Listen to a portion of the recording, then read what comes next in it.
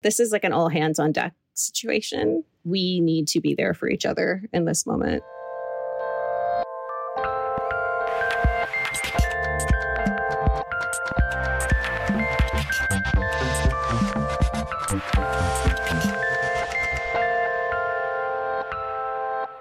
Greetings, salutations, and welcome to The Feminist Present, the podcast where I want to say we use the gift of feminism to figure out what's going on right now. Sometimes. I'm Adrian Daub. I'm Laura Good. I am so happy that I have inculcated you into saying salutations. That feels great. It's a new pretentiousness level unlocked, and I'm happy for it. I just feel like we get like more and more Lewis Carroll as time goes on, and like I'm here for it. Could we do just like a sort of tone check on like the life, the world, the fall? Like we're back to school. Well, some of us are back to school. Some of us are writing a book. But like, how's your fall going? It's going, you know. We're now resolutely, I think, in whatever the new normal is. And turns out there's a lot of stuff that was left unaddressed during the pandemic years. It didn't fix itself?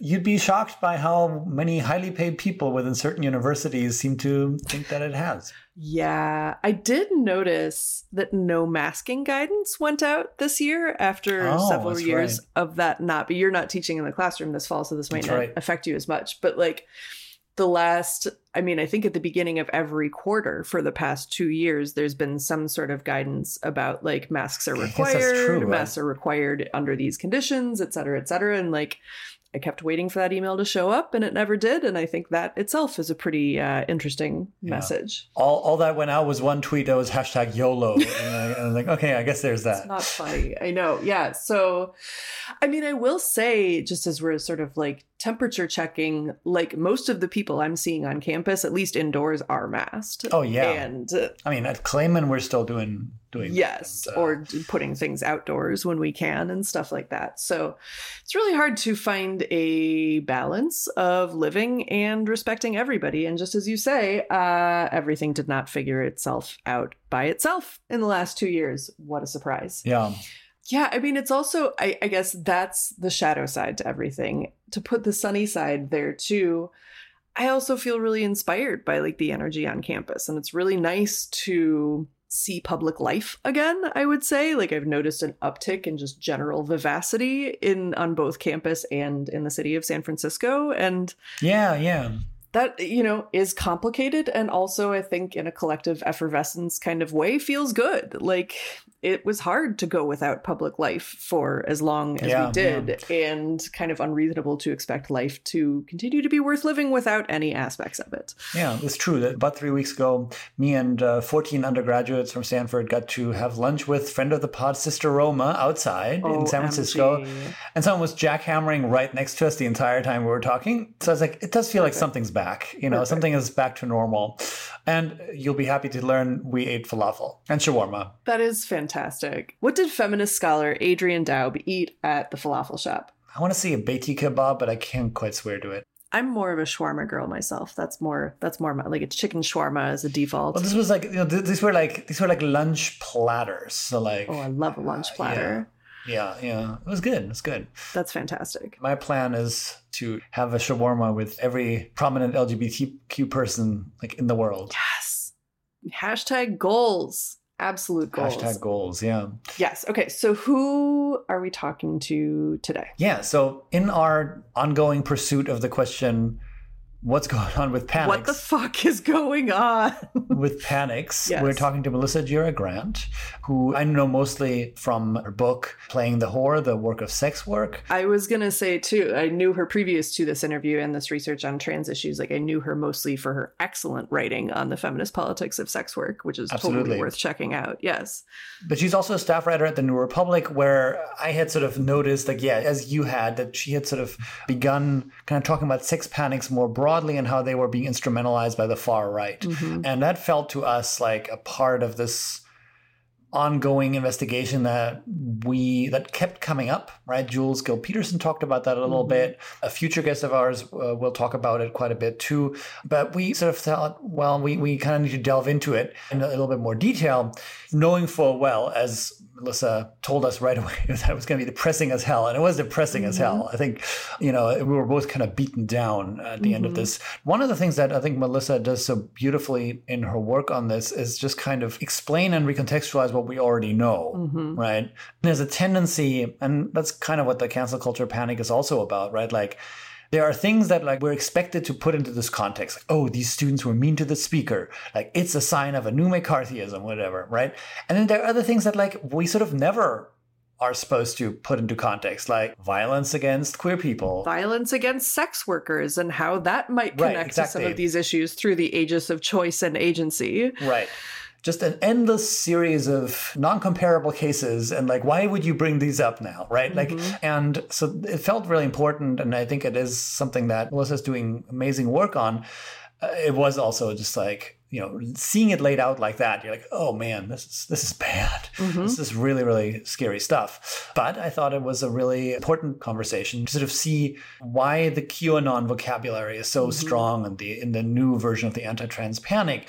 The thing that Jules said to us a couple of weeks ago, right, where her point was, well, there is this kind of weird symbiosis between the people who are sort of just asking questions from kind of a supposedly liberal perspective and the people who do this really creepy shit online.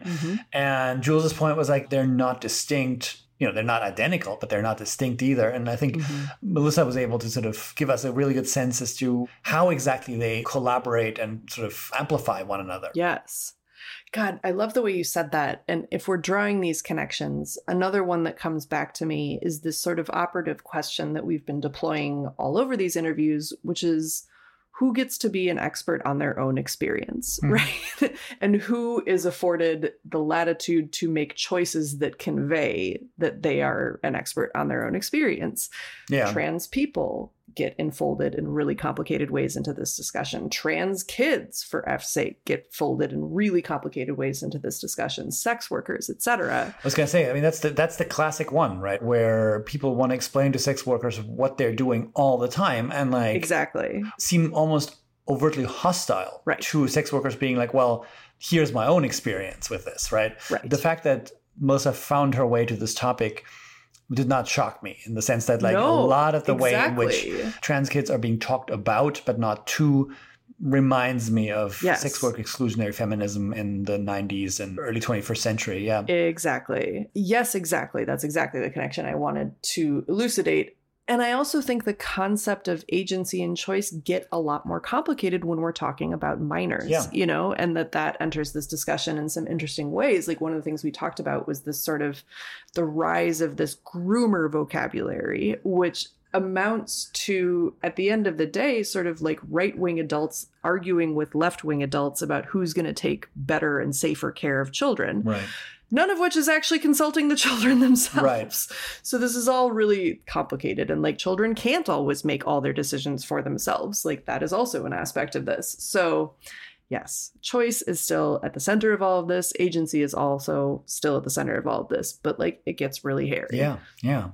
Well, shall we skip to the good part? Yes, totally. I'm so grateful for Melissa's, I would call it a kind of relentlessness. She has an unwillingness that almost becomes an inability to look away from these really disturbing, horrifying trends. Really good way of putting it. But I'm so grateful to her for continuing to interpolate them, sometimes at great personal cost to herself, which we also talk about it in the years. So yeah, that's right. Yes, with gratitude, we go there. Yeah, gratitude to Melissa and gratitude to Valerie Solanas. Yes. She's Melissa's cat, I should mention, on top of being many other things. Such a good little bomb to drop. Yes. Yeah. So we learned towards the end of the interview, and if you stick around, you can hear more about it. Valerie Solanas makes an appearance. Not the Valerie Solanas, but in the way today. I'm just going to keep saying it. Yeah. So here is us, the feminist present, Adrienne Daub and Laura Good, with Melissa Gira Grant and Valerie Solanas. Enjoy. Enjoy.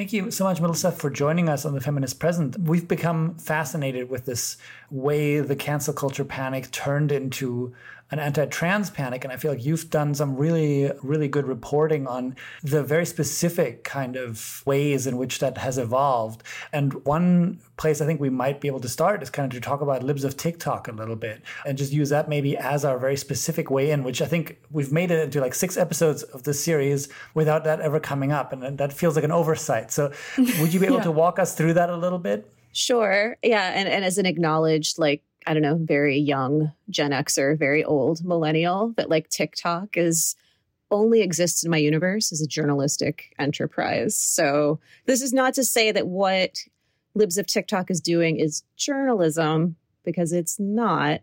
And that's often how they try to defend what they're doing.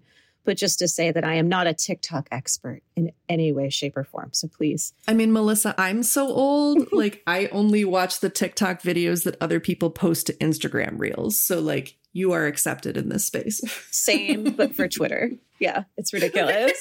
That makes me feel better. Yeah, no, for sure. And like, you know, Libs of TikTok is an account that I think last time I checked had more than 1.3 million followers just on Twitter. The person behind it, who's like tried to be anonymous for a while, but didn't succeed in being anonymous entirely through her own poor OPSEC. Her name is Kaya Raychik.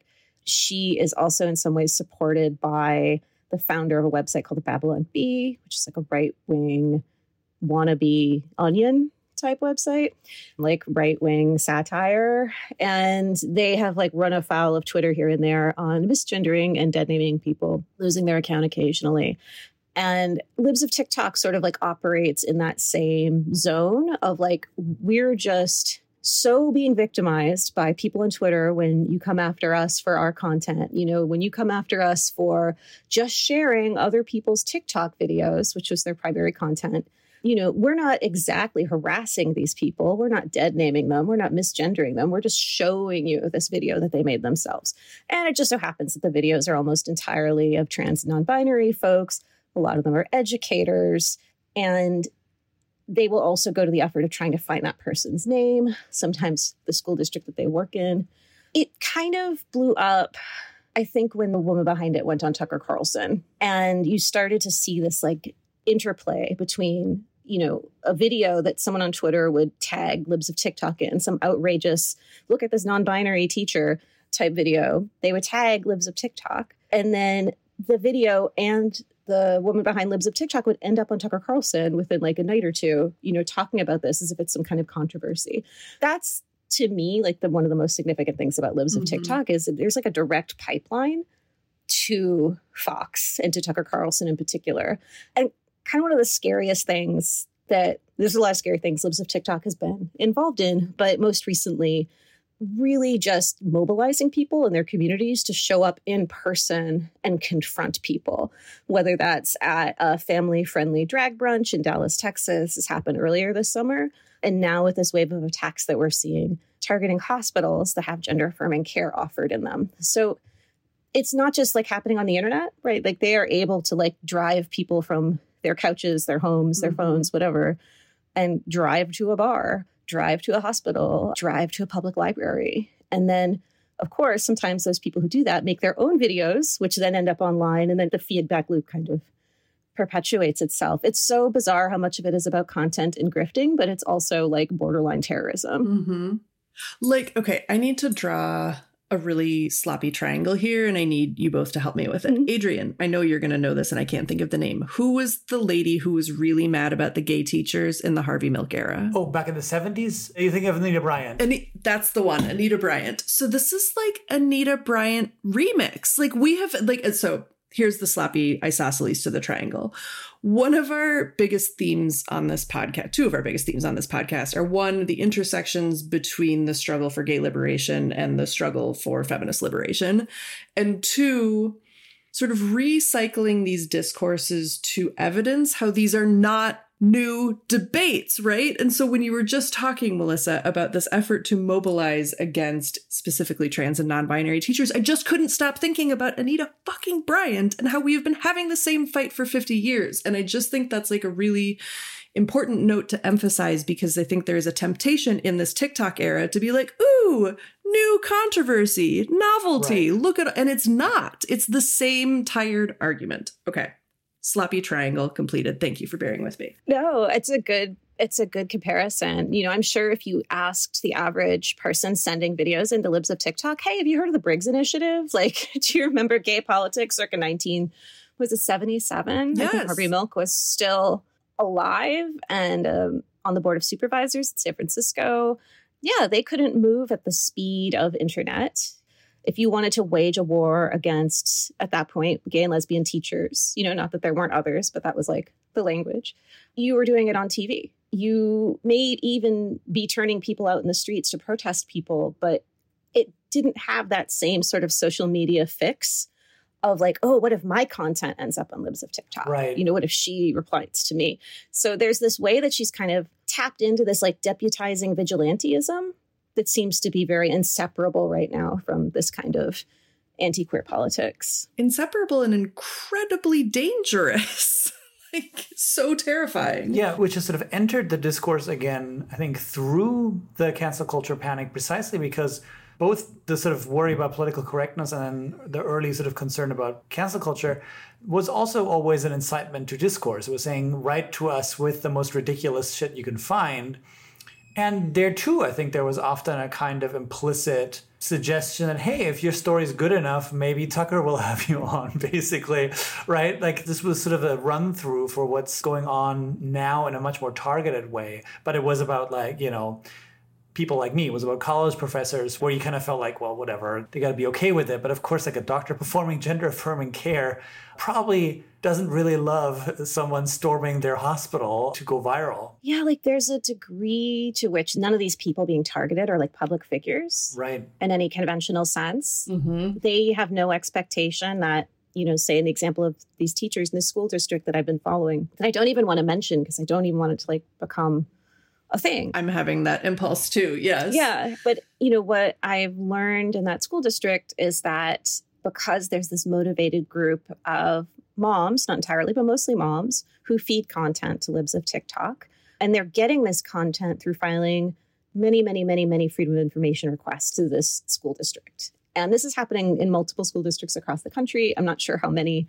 It seems like a tactic that they really like workshopped on CRT and the CRT panic, right, and trying to find like evidence, quote unquote, of like these scandalous things that are being taught. And the kinds of things that they're looking for now are like pamphlets from GLSEN, right? Like any materials that talk about gender or sexuality at all. And then that is being cast as suspect beyond just sort of like, look at these excesses. It's like, look at these people coming for your children. Right, the groomers. That is a twist. Yeah, that is a twist in this, I think, that escalated from like the kind of, like, it's like taking that cancel culture playbook that sort of got workshopped on like, look at these Oberlin students or whatever. And now there's a much more violent edge to it. I'll just say it. It's a scary environment in which to be an educator or a librarian right now. And I think that's the point. Of course it is. I mean, we are both queer educators and like, it's very scary. I just want to mention for the listener following along at home that we are referencing Melissa's article in the New Republic, Libs of TikTok and the Right's Embrace of Anti-LGBTQ Violence, which was published on September 7th. And also Melissa connects like, I'm going to say beautifully because your writing is so elegant, but like the topicality is so horrible. The threads really strongly connect to your June 8th article, A Pizzagate in Every City. And I think you have done an incredibly skillful job drawing these through lines of how what some people call shitposting leads to like real life terrorism and violence. So can I ask you to talk a little bit about how we have gotten to a Pizzagate in every city? It's so funny it's not funny, it's bleak. You know, when I wrote a Pizzagate in every city, like that was still meant to be speculative. Sure. That was like, I think this might be happening. I think that we might be seeing more mobilizations like this. I think they might even feature people who are armed, who are purporting to look for children. And here we are just a couple months later, and it feels like it's already rolling. And Libs of TikTok has been a key part of that. And also Tucker, the Daily Wire, and Matt Walsh, who's like a one-man content factory. Like, I would love to know who's financing his situation, because it seems like all that he does, if you just sort of like I just tracked what he did over the course of a week. And he is apparently full-time on this campaign against doctors who provide gender-affirming care and sort of casting himself as an investigative journalist. So we have like that cadre of people, right? Like pseudo-journalists and TV personalities. And then on the other end of the spectrum, we have people engaged in groups like the Proud Boys, Patriot Front, and also sort of like unaffiliated guys with guns and GoPros. Like, this has just become this like fixture at these confrontations at libraries, at schools, at LGBT events, at Pride events over the course of the summer. And so what you have is like political propaganda saying that this group of people are monsters. They're coming for your children. And now you have this escalating far right phenomenon, which like, this probably isn't news to anyone listening to this, but like, it didn't go anywhere with Trump. If anything, it's accelerated and gotten worse. Those two things coming together, like, I challenge myself on this all the time. Like, this feels very new to me. Some people are describing what's going on right now as a backlash, and I push back on that in a couple of ways. But the main one being like, I don't remember anything like this in my lifetime, and I'm in my 40s. Right. You know, was it hard coming out as a queer kid in the suburbs in the 90s? Sure. Did I have to contend with libs of TikTok? Thank God, no. I wasn't a topic on the news every single night. Yeah. Like trans kids were on Tucker's show a few weeks ago. You weren't at risk of your house getting swatted, of your address getting doxxed, of like all of those like sort of swarm tactics that can happen online too. Yes, that's a really salient point. I mean, I don't want to like say like, oh, it's new because of technology. I think that's not just like you were saying earlier. But there's this like interplay between the way that the far right is organized and the ways that the technology are allowing them to find each other. And then the propaganda being handed right to them. Yes. And the kind of respectability that it has really attained, right? Like, that's in some way the scariest part. I feel like there's been the paranoid style on the American right for a long, long time.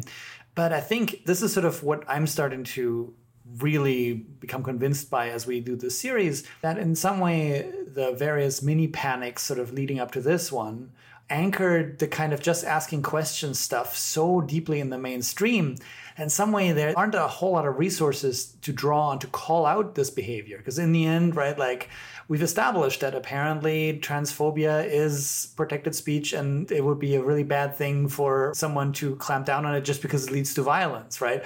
And so now here we are, and basically when the quote-unquote outing of the creator of Libs of TikTok was reported, it was once again framed as like, well, has maybe internet doxing culture gone too far? It's like, gee, you know, glad that's the person that occasions this worry. But like, in some way it points to the fact that like, maybe it's not that the strategies are new or that the risk is new. We feel just uniquely unprepared to sort of draw lines and say like, well, no, that's messed up and you can't do it, because we've just convinced ourselves that like transphobes are the real victims here, right, for a long, long time. And now we sit here and we no longer have a vocabulary to be like, please don't chase away our librarian. We like her. Yeah, like I keep thinking like, when would have been the moment to cut this off, right? Like, was it back in the earlier cancel culture panic where liberals and feminists were sort of excusing the like just asking questions stuff about trans kids that has now become so thoroughly mainstream?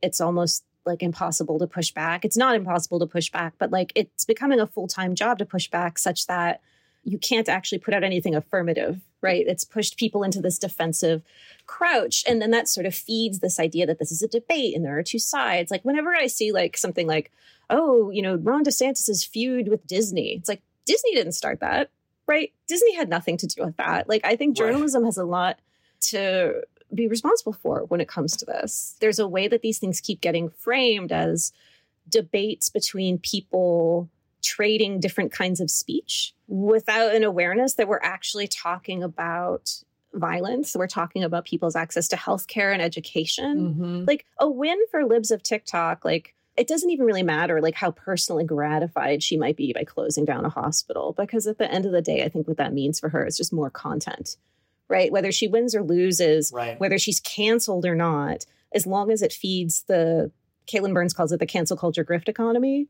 Like, as long as she can continue to sort of feed the content maw, she comes out ahead. And to your point, like, yeah, like, I think we are uniquely unprepared to deal with a political threat that looks like that. It makes people feel like, well, I should just ignore it, which we also know does not work. Right. I'm glad you brought up the grift part of this. One of the great things about a grift, right, is that if it doesn't work, it's actually better for the grift, right? Oh, this last miracle cure didn't cure you. Well, I have a new one for you, right? Like, in some way, it's better for the grifter, to basically be like, hey, are you still mad about this thing? But of course, we're in the year where what was, I think, for a lot of people engaging in it, a grift, namely the anti-abortion politics in the US, sort of accidentally almost sort of delivered the thing that it, on some level, probably, at least for some of the protagonists, never meant to deliver. And I think maybe that's what's going on here too, that they think, well, this is happening anyway. In some way, the Libs of TikTok account is the most liberal thing ever, in the sense that it thinks,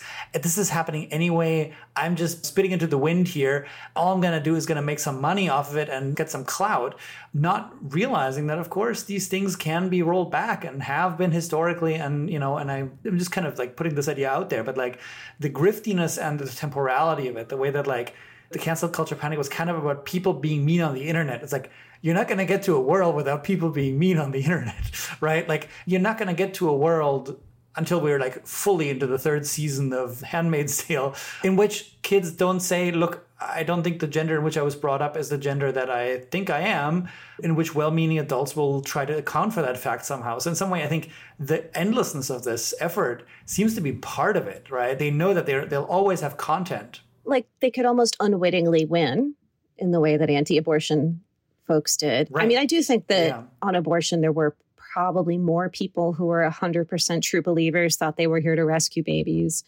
But there were a lot of people whose grift really changed once Dobbs came down and had to scramble and find a new way to go. Yeah.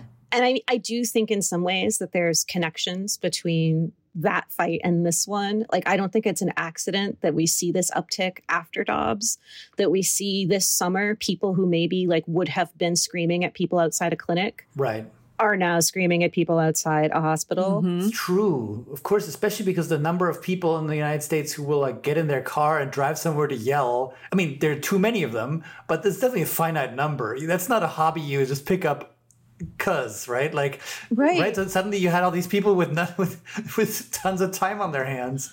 There's another summertime dynamic too, which over the last, I don't know, going back how far, maybe 5 years or so, it's just been like a thing for the far right to show up in usually Portland, but sometimes other cities on the West Coast, and just start shit.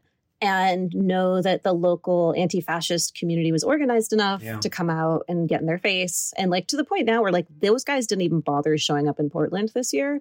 Like, to your point about like gas money, like, I don't think they had a change of heart. I think they were just like, this is really inconvenient. Like, I don't want to like go and like spend money to get my ass kicked and look foolish on the internet. Look, I'm still paying off the credit card bill from January 6th. How the fuck are we supposed to get to Portland? Like, never underestimate like the victory that can be won and inconvenience. It really seems to have made a difference. Yeah. But that said, like, so we have people who maybe normally would have been going out in the streets starting shit with, anarchists or just left protesters generally, people who are menacing Black Lives Matter protests. Like, there is a crossover between people who would get out of their house to go do that, and now people who are thinking to themselves, like, well, this is just like real life trolling. This isn't serious. Like, I'm just like shit posting in real life. Like, I think there are people who really think of it like that. And it's been turned into kind of the way that people talked about QAnon in the earlier days of like, it seems like a participatory exercise. It seems like a quest, go to your drag bar and try to sneak your way in. And if you record a video, all of your friends will like share that, and then maybe you'll become like internet famous for half a day. It's low stakes for them, but it's like incredibly high stakes for everybody else. Yes, exactly. You were saying a couple minutes ago, Melissa, that you're like hesitant to cite specific examples because you don't want to like put people on blast and put them at risk. And I'm having that exact same impulse. But like let me just say circumspectly that like I now know people who have like gone to do a reading at a library and been subjected to like bomb threats and security trainings. And like that's where we are now. Like, and that's terrifying and bleak. Yeah, I remember talking a couple of months ago with a friend of mine who has a book on that list of like 750 banned books in that one school district in Texas. And, you know, it's not great. No. Like a lot of those folks are also parents. They have kids in schools also. Yes. That's like a factor that they're thinking about. Absolutely. A cool book for queer and trans kids does not end up in a library by accident. There are librarians who advocated for that. What's going to happen to them? Are they going to continue to do that? Like, I don't think we've begun to get into the trickle down effects of this. I mean, which are the real effects. And what you're saying about going through these trainings now, like what if this happens in your library? Just reminds me of all of the like active shooter stuff. Of course. Yeah. We're all in that generation. They were able to change things so quickly. This really didn't feel like this before the summer. Totally. I'm also thinking about how much librarians preceding all of this, how much public service librarians are already tasked with. You know, that's one of the only democratically available sort of public spaces with a bathroom where you can go if you're unhoused. And like librarians have already been trained in like administering Narcan and things like that. Like librarians are carrying too much, man. We got to help them out. Like, I think a paranoid reading of that is that's why they were targeted, right? That in many of these smaller constituencies, the library is sort of what remains of the public space, of the public sphere, right? And does all these things that like ultimately, you know, I'm guessing the far right doesn't have a whole lot of interest in people carrying on. It's independent and verifiable sources of information. It's a place for the kids of poor people to hang out. It's a place for the unhoused to hang out. It's the place where, you know, parents don't get to tell their kids what to do, read, and say. It's usually in some way government run. So, I mean, it's not an accidental. Of course. Yeah. Accidental target. And I'm guessing the hospitals is probably also just some of these people are COVID protesters who like just had that pre-programmed in their GPS. And we're like, fuck it, I'm going back to the medical center. I think the trajectory on the COVID sort of deniers to this runs through public schools too, right? So like these were the people who 2 summers ago were showing up at like school district meetings, which were now all of a sudden like being live streamed for the first time, sometimes in places. Right. So the audience for those are a lot bigger. People are like watching at home. There's a lot of incentive to get up at the podium and just say some stuff that sounds unhinged. And like, who knows, maybe you'll show up on Tucker. And that was like literally happening. There were like parents groups who were like teaching each other how to do well on camera at one of these meetings to get your little like 2-minute thing to the school board, ostensibly about your child's education, to go viral. That was the whole point. So they used that space as a platform. First it was COVID, then the anti-CRT stuff came in. And then this grooming anti-trans stuff sort of became like the third manifestation of that.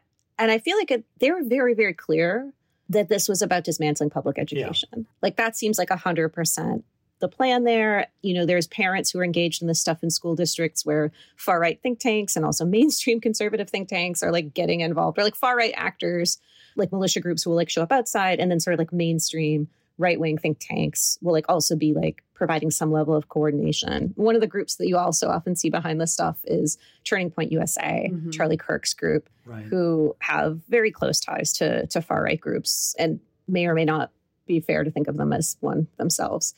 So the hospital stuff feels a little different than that, because I don't know that their anti-COVID stuff necessarily took them to hospitals, but there is, and again, like I don't want to blow this up, but like there are people who have been building directories of doctors who provide gender affirming care, including clinics, including ones who are based at hospitals. And you saw libs of TikTok like name individual doctors on her account.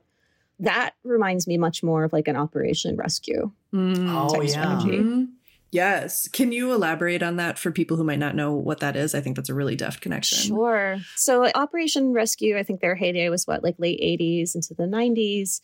And this was an arm of the anti-abortion movement that was responsible for things like the murder of George Tiller. Right. in 2009 or 2010 for providing abortions. It was the second time that he was shot as an abortion provider.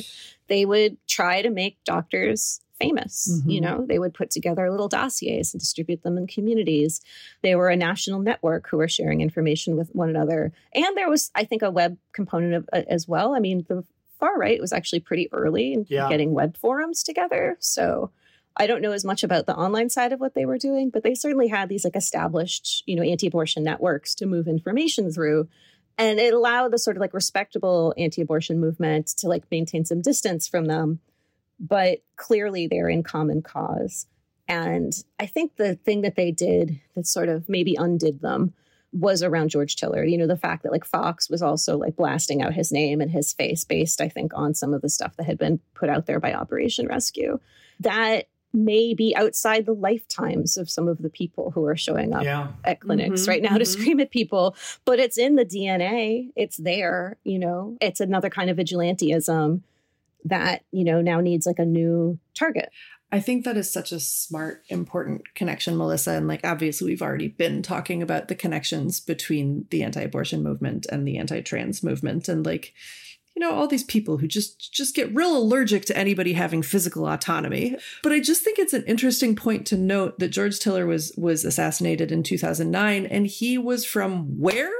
Kansas, where we have just seen like a really historic and exciting pro-choice mobilization, you know, to keep that state from like having abortion completely disappear.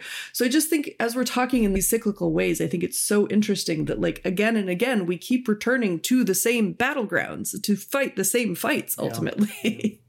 I think part of the reason for that is this disconnect in both the kind of national reproductive rights movements and now in the national LGBTQ rights movement. Yes. Kansas, anybody who was working in abortion knew that Kansas was rare and that there were physicians there who were willing to provide later term procedures. There were only so many doctors flying around the country providing procedures. Like abortion is a state-based story.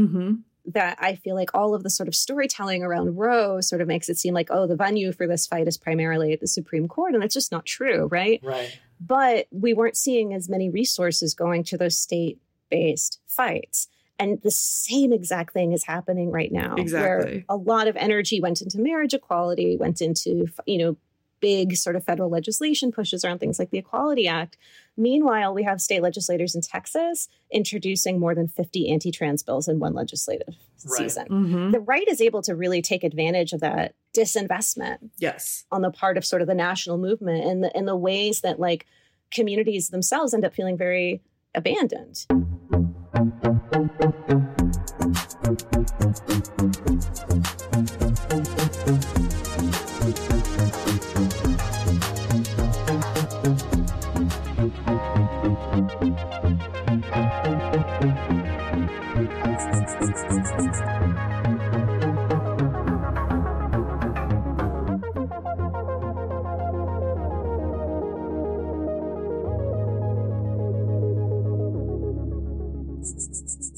At the same time, it does seem to me also there is a structural kind of asymmetry going on there, that arguing with these kind of grassroots kind of things that spring up often feels like it's barely even political. And I do think that like there's a type of politics that just kind of doesn't want to do it. And I mean, every time something new comes down, you know, QAnon Parkway, I'm basically like, oh, now I got to learn about this dumb fucking thing, right? Like it's exhausting. Whereas like arguing with a judge at least feels like, you know, there's something a little bit high-minded about it. I mean, not, I guess, so much with this Supreme Court, but back in the day or whatever.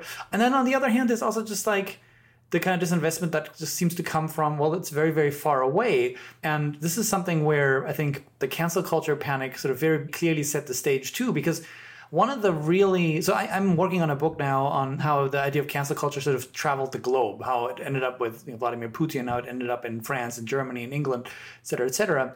And I just keep being mystified by the fact that like people can look at the activities of a sophomore at, you know, Sarah Lawrence and be like, this matters to me and this matters to my weekend.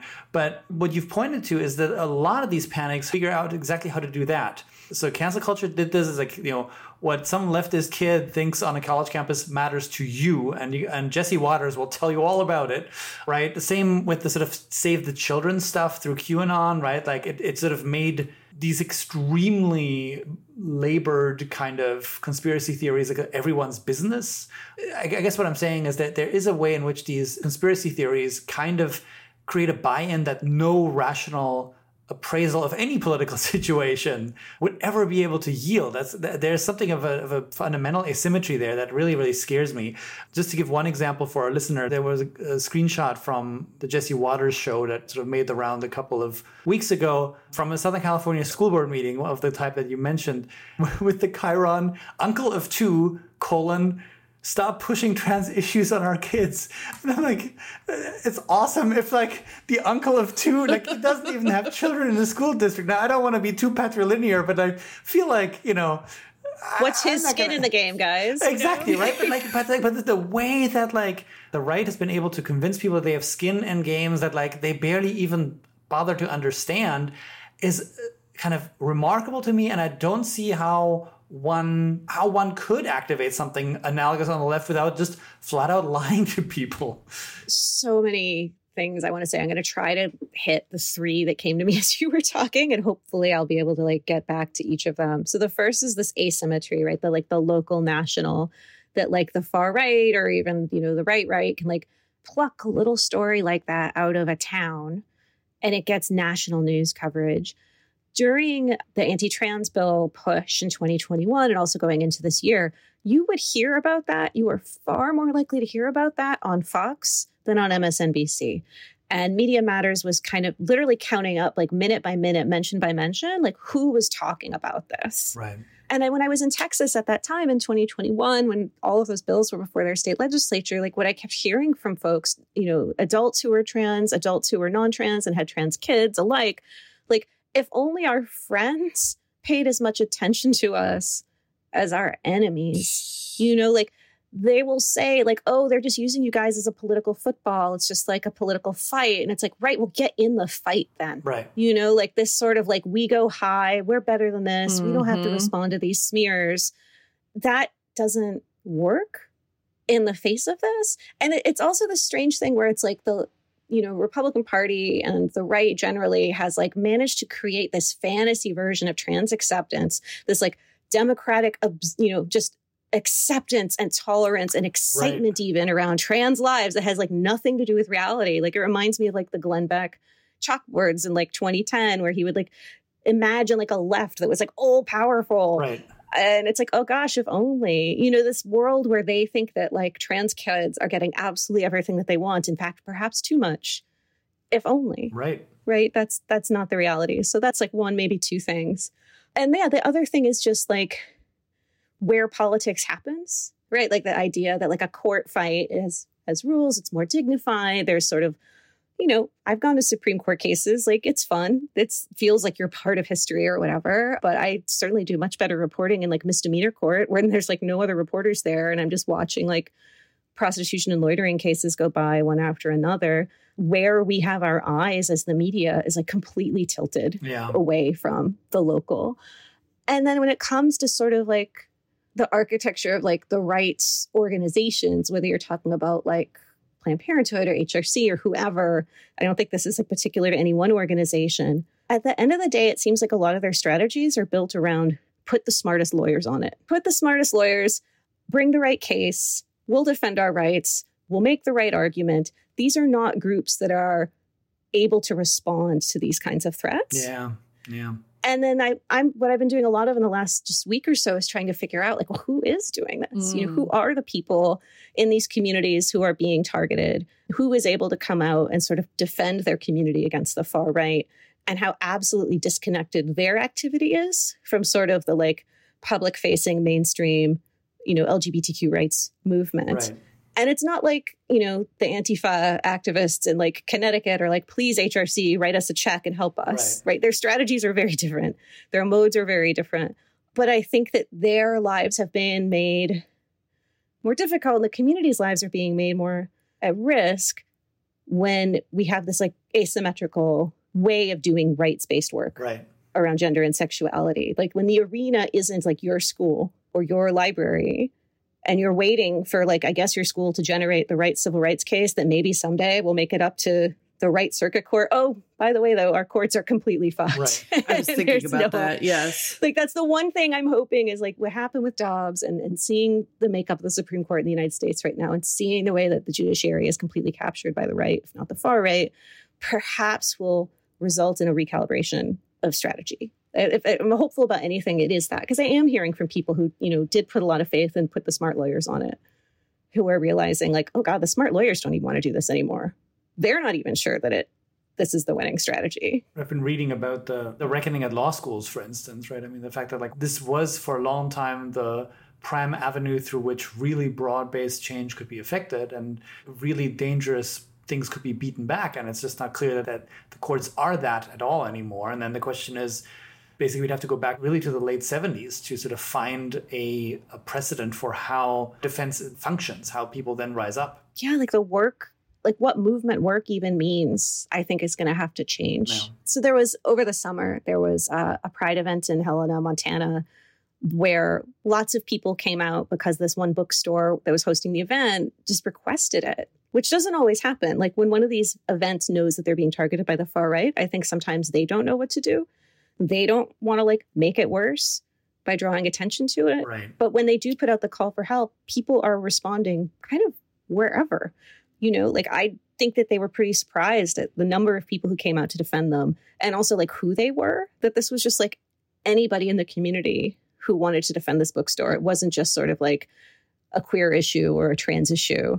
It was seen as like, these people are coming to our community to hurt us. And it just felt like, I don't know where that sort of lives alongside like mainstream LGBT rights groups. Yeah. And in a way, I worry that we're losing in the legislative fights that those kinds of groups are pushing. And some of the wins are actually happening at the level of community defense right now, which isn't to be optimistic. Like, I think we can't scale up that level of community defense and protect people at the speed at which these threats are moving. But just to sort of like have some recognition of like how outmatched people are, where the money and the staff is versus where the threats are and the defense is. Yeah. I've thought about this, the fact that like, you don't want to give these people more attention, right? This is very frequently, right? It's too dumb, it's too crazy sounding to really dignify, and you're only giving it more airtime. But I think it's really interesting to think about the fact that like, this might also be where this new wave of protests kind of draws on, let's say,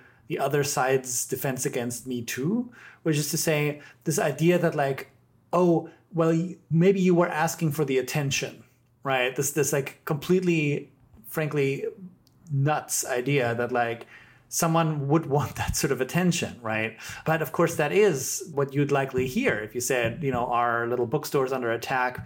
Please come out. It's like, oh, well, aren't you just promoting your little bookstore there? And I do think this idea that victims of very real structural and social violence might be chasing clout is one that comes up very, very often. And it comes up for a very obvious reason, namely that a lot of people on the right making these accusations are themselves chasing clout. It's like, it feels like perfect projection. It's like, yeah, you are doing that. I doubt that this kid whose 7th grade just turned to dog shit is the one looking for tons of Twitter followers here. I'm sure they would have preferred the 5 followers they had and a uneventful 7th grade, It's sort of like the like, lol, we're just joking, we weren't really being Nazis thing that the right has built into that sort of strain of organized harassment that results in things like doxing.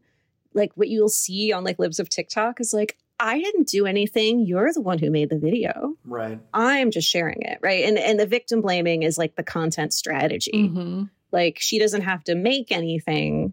Yes. Like she didn't produce these videos, but obviously the way that she's framing what she's saying about them, the people she tags in them, like you can't say that you didn't do anything. Then to sort of deflect and say like, oh, well, the person who made the video is somehow at fault. Right. I do think it's kind of easy for people to like stop and think and say, well, wait a minute, like maybe I'll just make this worse if I get involved. Right. Do I want to share this horrible thing that Libs of TikTok is saying with like my community? Do I want to put this on my feed and say, hey guys, this is horrible. Like we should do something about this. I think that stuff is still kind of getting hashed out. But like my inclination is that at this point, what is safe to bring to the public should be brought to the public at this point, because I don't see these formations, Libs of TikTok, Proud Boys, Tucker, that whole universe, Jesse Waters, Matt Walsh, this whole architecture is not stopping anytime soon. Right. And I think that we might come to some better strategy, but right now people I think just need to hear, I'm not the only one dealing with this. This is how our community dealt with us. I think that keeping people in isolation has also really benefited their harassment. Yeah, I was just thinking, this is a little bit of a pivot, but Melissa, you've been writing about these topic areas. And you've been writing for the New Republic since 2019. You've been writing on these trans issues for the last several months. And I'm just curious, anecdotally, has your inbox gotten worse? Is your online life getting worse? Have you noticed a change? Yeah. Okay. Yeah. I wish I were surprised. As I adjust in my chair. Yeah. I think the worst of it has been the groomer stuff, which just to sort of run through for folks, calling people a groomer is not new on the right. It's not new as sort of an anti-LGBT smear, but it took off this year, I think largely because of the Florida law that's been shorthanded, Don't Say Gay, and the actions of Ron DeSantis's press secretary, Florida Governor Ron DeSantis, where this bill was his baby. His press secretary was out there engaging with Libs of TikTok and talking about groomers. Oh, I didn't realize that. Wow. Yeah. Yeah. And she said, if you oppose this bill, you're a groomer. And I think that was the stamp of approval on this entire discourse. And anytime over the summer, particularly with that Pizzagate story, Pizzagate in any city, if one of the people sort of in those networks picked up a story, it would just completely destroy my Twitter for a day. Just groomer, just constant. I have my settings set that I'm not really going to see this stuff, but sometimes I will go look and sort of see how things are being passed around and be oh, that's interesting. I wonder why this right-wing YouTuber shared this. And then it's immediately this is networked harassment. The number of accounts that are getting stuff to the widest audience, there aren't actually that many of them, but they have a lot of people who will then hop on the bandwagon that they point them at. Go tell this person they're a groomer right now. Okay, now go tell Taylor Lorenz at Washington Post that she's a groomer. Okay, now go to Ben Collins at NBC that he's a groomer. Any of the reporters who've covered this stuff are used to getting a swarm of these people when they publish. And I feel pretty numb to it by now.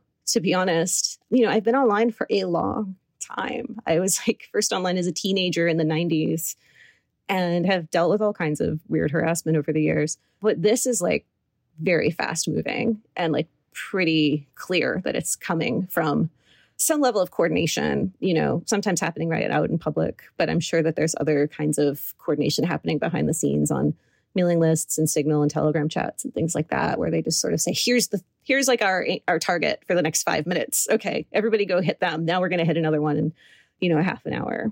Yeah, it's predictable. That's the one good thing about it, but it sucks. We might point out that the grooming idea was, we mentioned the Briggs Initiative earlier, the groomer meme was kind of already there in 1978, right? The idea, they can't have, why were gay teachers targeted? Well, because LGBT teachers couldn't themselves reproduce. I'm not sure, I guess suggests that they don't know much about sex either, but therefore they must turn our children gay, right? And that's where the grooming panic, it's drawing from that. It's literally, I guess when ABBA reunited, it just became a license to just kind of bring back the late 70s, Right. I remember hearing it in the 90s to the extent that when we were doing our very baby gay organizing in my high school, that was a joke that I feel we had to refer to all the time. Teachers sort of being oh, but I don't want to encourage anybody. We're look, if any of your students are gay, they're not looking to you for encouragement. I understand this idea has been planted in your head, and we would try to make a joke about it. But obviously, the adults in our lives didn't find it as funny as we were trying to sort of deflect to try to get their support. No. Meanwhile, for at college, I remember there was always chalkings that got conservative students very upset. the like 3 conservative students we had, 10% is not enough, recruit. And oh, I love it. Yeah, we would like chant that in the hallways, and our teachers would be like, stop. Because we were trying to, I don't know, we were slackers. This is a very Gen X sort of baby gay activism. I love it. But to see it now, it feels like it's spread a little bit to straight non-trans educators. If they are at all affirming of their students, then like they're a groomer too. So it's not even like you directly are recruiting like more people like you. It's more like if you are at all accepting, if you even like use the name that someone wants to be called, use their pronouns that they tell you they're using, that constitutes grooming. And there's been that feels like a slight sort of expansion. This is something that took me forever to sort of understand about sort of right-wing, or I should say Christian conservative anti-LGBT organizing, right? This idea that like, if we give people the idea that they can, they're gonna. It's like, well, yeah, if they are, right? Like, I mean, you're not gonna like, being accepting towards, gay students is one thing, but like, it's not gonna make your straight students run away and like hook up with each other, right? But in their mind, it always kind of did that because it's ultimately about Satan's temptation, I guess. It's like we're all extremely susceptible to it. And then this is just reframing that for gender. It's like, oh, gender is such a fragile thing, even though it's also totally natural. And like, if you put any doubt in their minds at all, like they're going to end up, thinking there's some other gender. And so I agree with you that it's new. Yeah. But it also has this like, they're playing all the hits still. They are like, and then they'll like layer things on. So like now there'll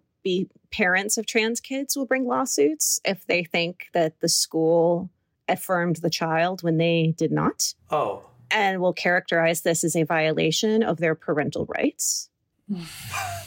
My child turned different from me. Yeah, wow. I hesitate to like name where this is happening, but like I have a tracker on Pacer following a couple of these lawsuits as they wind their way through the courts. And what it looks like from the filings is this is a trans kid who hadn't yet come out to their parents, who had come out to their parents and were rejected. We're sort of tiptoeing at school into like trying to see if there was safe space there for them, found like a teacher who is at all affirming. And then that teacher's behavior is made suspect. And like the kind of like the parental rights stuff does feel right out of Briggs. But I feel like there's like an architecture for like, I don't know, angry parents of trans kids to find each other and organize and do these kinds of lawsuits together and track their children's behavior online, reaffirm each other's disgust at their children. I mean, it's like anti-glisten, basically. Ugh. Those networks are part of this whole kind of landscape, too, when it comes to like organizing people to come out to school board meetings and things like that. Okay, so I'm going to pivot a little bit again as we wind down. So like, please do. Melissa, like I feel nauseous just hearing us talk about this, like, and like I engage regularly with the subjects. These aren't the first times I'm learning or hearing about any of this, but like, I guess I just want to ask, like, also because we are people who teach, and people who teach writers to become writers, like, how do you take care of yourself as you do this? Like, I'm sure that your Twitter settings are on point in the filters and like, make sure you don't see as much as the bullshit as possible. But like, would you be willing to talk a little bit about just like your personal self-care practices and how you like, just make it through the day?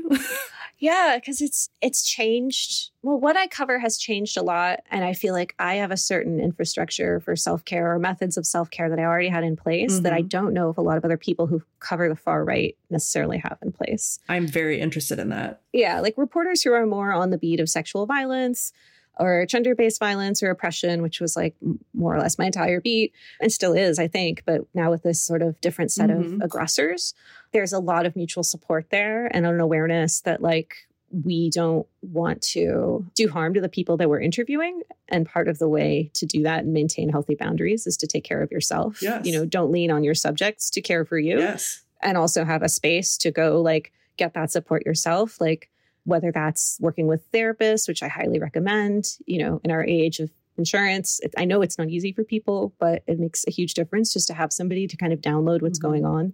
That's not your partner or your friends or even other journalists sometimes. I mean, and you can build that support network, I think, with other journalists who are doing that work too. I think that's really important. I certainly have group chats that I've been in for years where we just like kind of float the stuff by each other. And then, pivoting to sort of covering the far right more, which I came to through covering kind of the panic around sex trafficking. Right. Which, without that, I don't think QAnon would have had the foothold that it did. Right. And it's a drum I keep coming back to.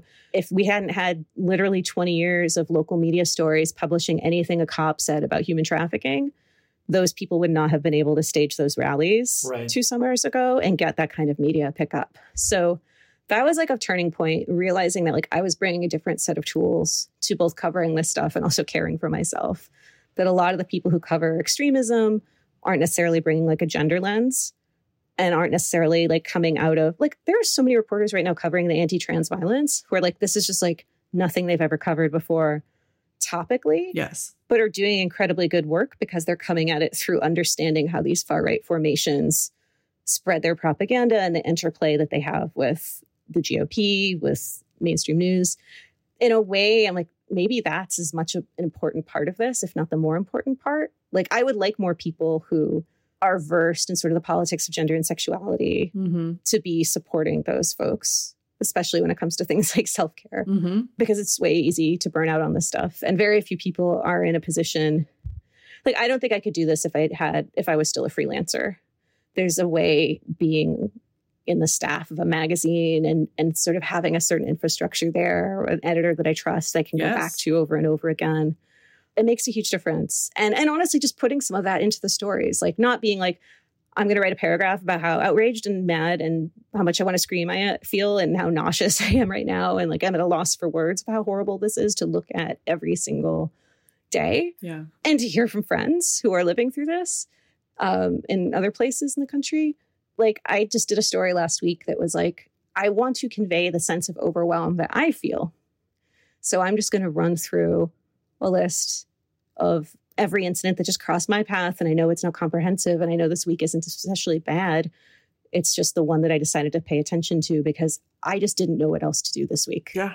Except lay this out, both for the historic record and also like, I feel like some of my readers must be in that place too. Are just so overwhelmed. And also, like, you're a human being. You're not just like an information ATM. So it seems very appropriate to me to follow a lot of political commentary with like, let's take a minute to process and see the big picture here. Like, that's very relevant. Thank you for sharing that. I think that's helpful to hear about. And I wish it weren't so hard, and it sometimes it feels so trifling to be like, what are your self-care practices as the earth burns and white supremacy reigns, No, it's pretty grim, but I appreciate, getting the chance to talk about it because I think like this is like an all hands on deck situation. Yes, dude. Yes. And we need to be there for each other in this moment and figuring this stuff out. Like, there's no perfection here. Like, a lot of these groups and forms of propaganda are like crisscrossing each other. Like, people in one place are going to notice one thing. People on another beat are going to notice another thing. I really feel very grounded actually from paying attention to journalists who are much more versed in covering the far right. Like, I feel very, in a sick, sad way, affirmed by some of the things that they see because it's like, okay, this has actually been going on for a lot longer. Right. It's just that these groups have now seized on a new internal enemy. And that's the thing that truly scares me is that there is a larger political project here that isn't going away anytime soon. So the more that we can find out how to care for ourselves as we move through it is essential. I really like the way you mentioned the historical record, just to create a kind of record. And it's so important also to create a record for ourselves because these things sort of move so quickly. On the one hand, I guess, sort of following up on Laura's question about self-care, sort of what do you take yourself to be doing when you create that historical record? I mean, I guess on some level it's just your job. But there is this kind of question, right? Like, do we think in a few years we can point this out to people and say, please don't do this again. Look what happened last time. Look what you allowed to happen. And sometimes there are moments, like especially with the Trump years, where I feel like Americans sort of developed a historical consciousness in a way that they kind of hadn't. And people are sort of remembering certain things in ways that, like, with the Bush administration just got yada, like away almost immediately. But on the other hand, then you brought up the fact that, like, we've been laying the groundwork for these panics and for QAnon with the sex trafficking stuff for 20 years. And the thing is, I still have students sort of parroting the tropes of that, or like wanting to like intern with like groups that where I'm like, this description sounds way off to me, or like, with the sheriff's department that like is gonna like rescue women who've been, and you're like, oh God, I have a couple of books that I need you to read real fast before you take this on. So that gives me no hope, right? Because like in some way, people have gotten away with this for a long, long time. And I think that this connection that you're making, which is extremely salient, is one that I think most people sort of wouldn't make. And so, yeah, where do you see the job there? Do you think, is it really more that like eventually it will be obvious and we just kind of point to it and say, you know, don't make me point to the sign, like this was a bad idea last time? Or are we in a situation where it's going to remain difficult to sort of make these connections salient and make people realize that they signed on to something that maybe seen by the cold hard light of day, they would not have actually signed on to? My cat has shown up now, by the way. I don't know if I should say that. In the interest of continuity, if people start hearing meowing, there's a cat over here. Her name is Valerie Solanas, and she is 11. Oh, that's wonderful. Well, Valerie gets to do whatever that's she right. wants. We let her. Already has. Wide. We let her get away with murder. Exactly. Oh my God. Yeah, that's so, oh God. Yeah, speaking of people who are erased from history, I'm a fake historian. I mean, I'm one of those people I think who has respect for the discipline of history, not in a sort of like I worship the academy way. I mean, I'm a college dropout. I was studying comparative literature, but more just to like, that's not my lane. And I hang out with you guys sometimes. And like, I appreciate what you're doing, but like, even when I was in academia, what I was doing was really different. And I'm also an archives nerd. I mean, like, I don't know that many journalists who will like go into the archives for their reporting. And I very rarely get to do it unless I'm doing like a feature story. But the way that I chose to cover the Supreme Court case around trans and gay employment rights was to like go to the archives at Radcliffe, the Schlesinger Library, and like look up letters that Polly Murray, a legal scholar and activist in the 50s and 60s, was exchanging with Ruth Bader Ginsburg about understanding the intersectionality of gender and race in the law. Like, I consider that like living material to me that's not all that different from the conversations I might have with Chase Stringyo with the ACLU in a chat. And I behave like an archivist in my own work. Like, even the stories that I'm doing that are just like, this is what happened this week, or here's like 1,200 words, I have started to just sort of, for my own sanity. Some of this I think is like a post-COVID brain fog thing. And some of it is just like, there's so much going on. I create ongoing research documents for every single story. Here's every story that I read. Here's the stories I didn't have time to read. Like, there's a backlog to all of these that I know someday are going to go somewhere for someone to read after I'm not here. Or maybe I'll hand them to another reporter tomorrow. Like, I don't know. But I have sort of that blended historical consciousness with what I'm doing. Like, for people in 100 years and like people tomorrow, we are making history right now. I don't think we're really going to understand what's going on for another 100 years. And no, like this, I think the sex trafficking thing is the perfect example. That was a case where I felt like I was really screaming in the wilderness for 15 years because I started doing journalism in 2005. And a lot of it was around that. And it didn't seem to make a difference. And yet I think QAnon sort of threw it into relief for people. Like, oh, wow, we can't just take these claims at face value anymore. And like, maybe police aren't always telling the truth. And certainly some other social movements helped us get to that place of like, maybe police aren't always telling the truth. In a bizarre way, I kind of, oh, thank God I found the people who understood what that was. But there's just so much going on right now. I don't know how to approach it any other way than to like build my own personal archive as I go. Well, you're doing a great job, and we're really glad you're doing it. I feel like we have kept you late, and we should let you and Valerie Solanas, slink into your lounging. But thank you so much for like traveling this hard road with us, and for continuing to do your excellent reporting on it in general. We're so grateful. Thank you. I'm so excited to be part of the series. I don't know if excited is the right word, but you've had some incredible people on talking about very terrible things. So. Yes. The Feminist Present is co-hosted by Adrian Daub and Laura Good. It's produced by Laura Good and edited by Megan Kalfas. All of our original music is by Julie Herndon. We are eternally grateful for funding support from the Institute named for a woman in a building named for a woman, the Michelle R. Clayman Institute for Gender Research at Stanford University, where we are especially grateful to our feminist colleagues Cynthia Newberry, Allison Dahl Crossley, Natalie P. Mason, Jennifer Portillo, Wendy Skidmore, Shivani Mehta, Carolyn Asante Darty, and Morgan Kanan. The Feminist Present is also co-sponsored by the Changing Human Experience, producing deep ideas for a better world by supporting Stanford research in the humanities and social sciences.